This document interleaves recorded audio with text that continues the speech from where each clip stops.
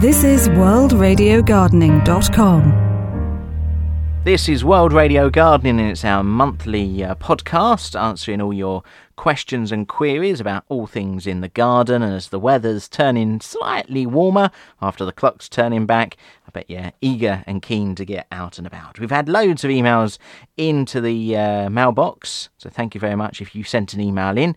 We'll give you the details on where to send your messages and questions and queries to a little bit later on, so get your pen and paper ready. I'm joined as ever by our gardening expert, Ken Crowther. Nice to be here talking, and it's good that we're getting so many emails and so many questions sent to us, isn't it? Oh, absolutely. The mailbox is almost overflowing this month. So let's get going with Dot from Jesmond, which is right up Northumberland way, so around Newcastle area. Thanks very much for getting in touch, Dot. Now, she says her lawn's very bare in places, and it's deteriorating each year. She doesn't have any pets or dogs, and no kids playing football on it all the time. So what might be the problem there, Ken?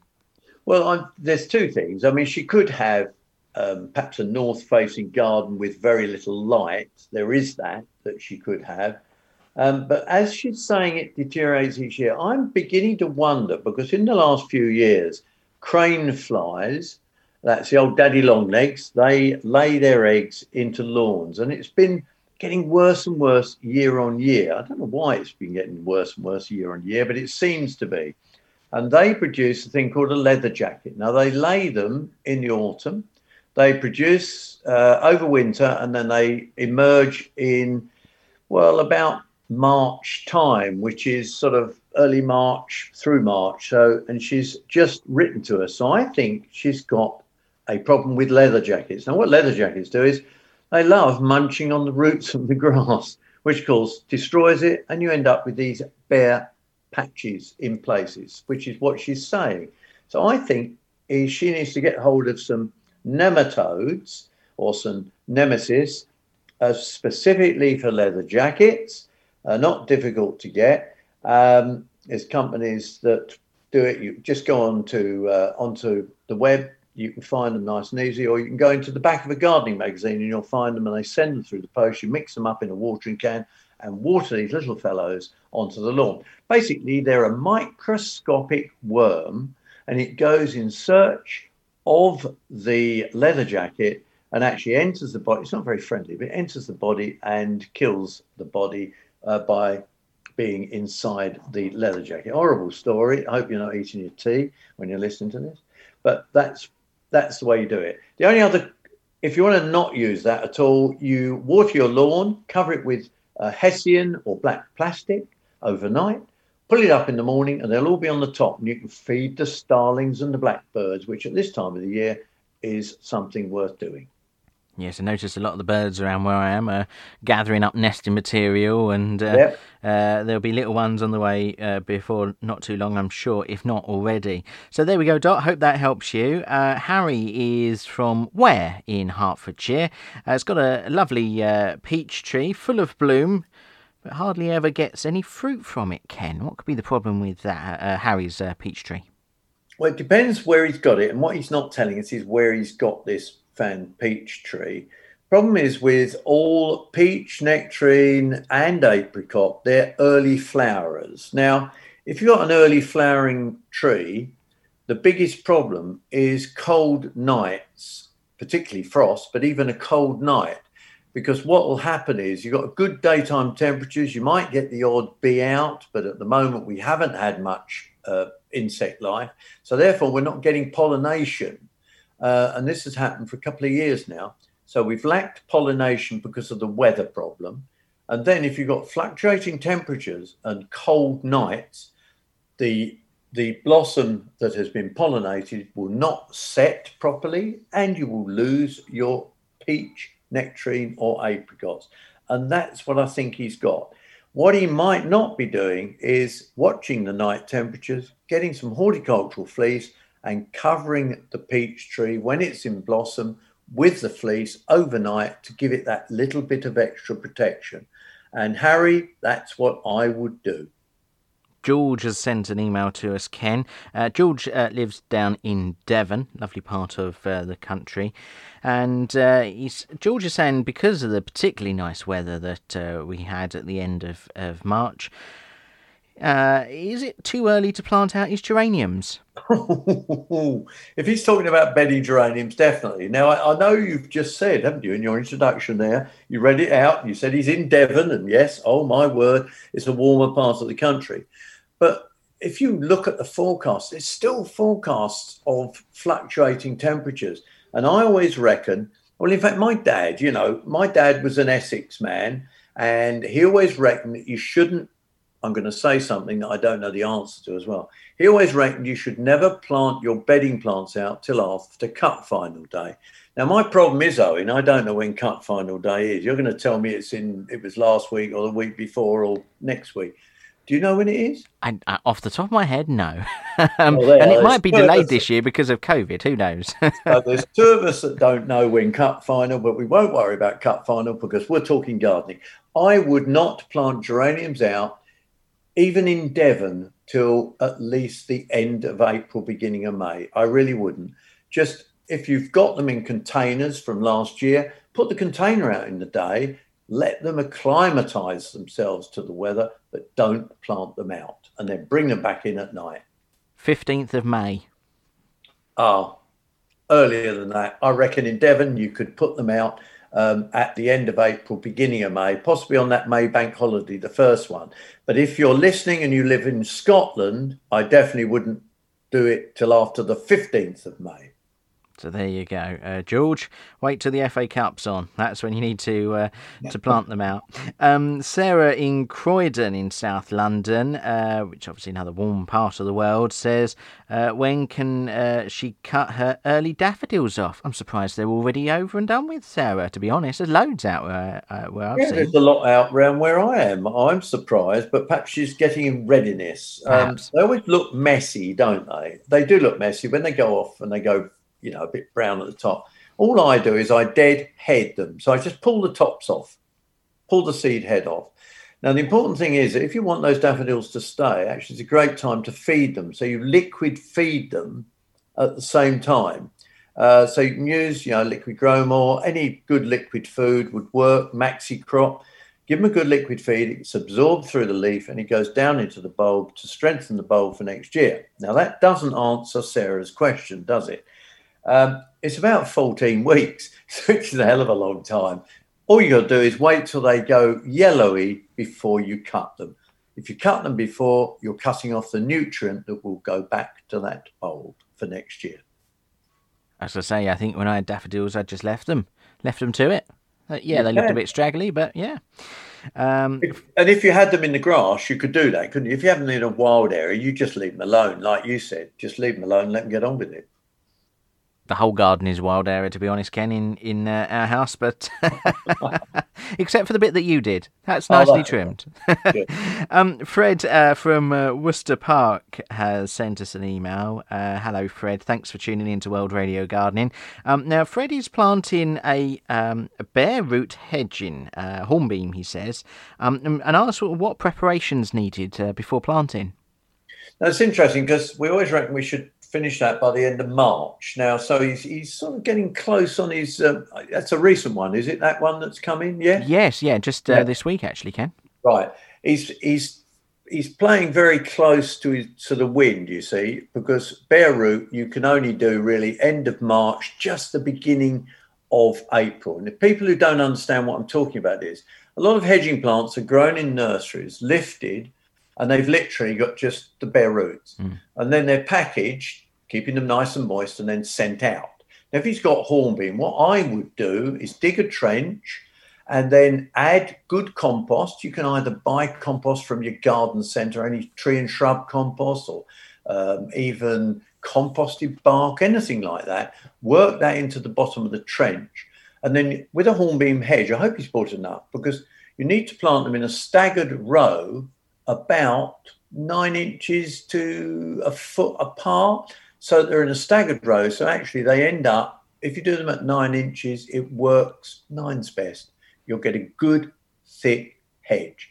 Now, if they're and then you backfill, adding the compost, not just dumping it in the trench with the plants, but you mix the compost with the soil you've dug out, mix it all up, put it back, and then heel them well in with your heel. And I mean heel. Don't use the front of your foot, use the back, because you'll heel it in much more solid and you'll hold those roots in nicely. Just a tip on all hedging, it's worth nipping them back by about a third. It's funny, you buy them, a metre high, and then I suggest you cut a third off, and that is to make the bottom branch more, and that way you'll get a much thicker hedge. And hedges, of course, are great for all sorts of wildlife, aren't they? Not just birds, yeah. But I'm thinking, hedgehogs and mice that might use them as cover from things that might come and try and pick them off, mightn't they? And of course, hornbeam's nice because it keeps most of its leaf during the winter, which is good as well. Yeah. Well, I hope that helps, Fred. Finally, for this podcast, Judith. Oh, no, we've got another one after this one. Judith from Beaconsfield. She is hoping to do a bit of recycling, I suppose, or some upcycling, I guess is the term, after some scaffold boards that she's acquired. I'm not going to ask how or why you've acquired them, Judith, but you've got some scaffold boards and are looking to make some raised beds. And she's wondering, Ken, what's the best soil to put in these raised beds? Well, the thing is, depends on, I don't know, Beaconsfield, I don't know what sort of soil it's got, but generally what you've got in your garden is not great. I mean, especially if you lived in, say, Essex or some parts of North London. North London's got some black soil, but certain areas have clay, and you don't want clay in your raised beds. Now, the problem arises is because soil is not cheap. If you buy good quality soil from a soil merchant, rather than just buying it off a job lot down the road, you should put decent soil in and add compost into it, which will cost you a few pounds. But if you spent a few pounds on it in the first place, you'll actually get much, much better results. So really go out, buy some soil. Depending, scaffold board is about 9 inches in, I'll use old money for everything, but about 9 inches. If it's 9 inches high, you might be able to mix a bit of your soil in with it, but do not just fill it with your garden soil. Definitely buy in a good growing loam and add with it anything, compost out your compost heap, buy some tree and shrub, as I was talking, even old bags of people that have used them for tomatoes in their greenhouse, grow bags, anything like that, to get some organic matter mixed in with it. And that's what you need to do. There you go, Judith. I hope that helps. And it definitely is the final email this time. Susie from Tunbridge Wells has dropped us a line and said she's got some tomatoes and some pepper seeds that are in a seed tray that's on the windowsill that's covered. But with the warm weather, they are going berserk. They're growing like mad and actually already really pushing at the cover of the seed tray. But as we mentioned earlier in the episode, with the temperatures fluctuating, she's a little bit concerned about putting them out just yet. What should she be doing? Well, the problem, I'm going to be really depressing, because the problem is that they've actually been sown too early. And that's the, if you had, I wonder if she's got a glass, she hasn't got a glass house, has she? No, these are just on the windowsill by the looks of it. You've got to keep them going on the windowsill, but really the problem will be that if they're getting good light, they're going to outgrow themselves. They're going to get quite weedy. Still worth trying, because she can't put them out till, in theory, cut final day, which is a month away or so, isn't it? So we've got our work cut out there. I would definitely sow some more as well. Because as I'll be coming to in a bit later on, because Andrew Tokley, he sends us a few hints. And one of the things he was talking to me about was tomato plants and how people do sow them a little bit early. You normally would sow them about now for growing outdoors. So right, okay. You see, that's one of the problems you've got. So, but don't give up. Keep them alive, pot them on, grow them into pots, in pots. Don't give them too much sunlight, and then also sow some more in the it's a propagator, is it? Does it say? Yeah, well, seed tray, she says, but with a cover. But yeah, I'm guessing that's a propagator to me and you. Yep. So I would definitely sow some more at the moment as well. So they are. There we go. Well, I hope that helps there. And if you would like to drop us an email, we'll be giving you the details. There's also a phone number as well if you want to give us a call too. We'll be giving you that in just a moment. But Andrew Tokley's given us some tips for this month, hasn't he, Ken? Yeah, now Andrew's from King's Seeds, which are in Kelvedon in Essex, and he's a good friend of us here at World Radio Gardening, isn't he, Owen? And he's a real keen veg man, isn't he? Oh yes, yeah. What Andrew doesn't know about his veg isn't really worth knowing, is it? That's right. Now, what he's pointed out is that we have had some drying winds, and in fact, they've had quite an effect on the garden generally. But if you've dug your ground thoroughly, it's a good time to either run the cultivator over it or break it down with a spade or fork, get it down to some sort of position that you could sow.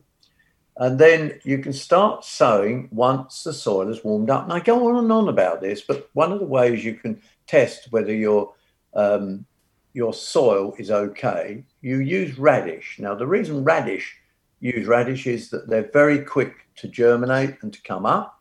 So if they take longer than 10 days to germinate, it means that the ground is too cold, so you don't sow anything else.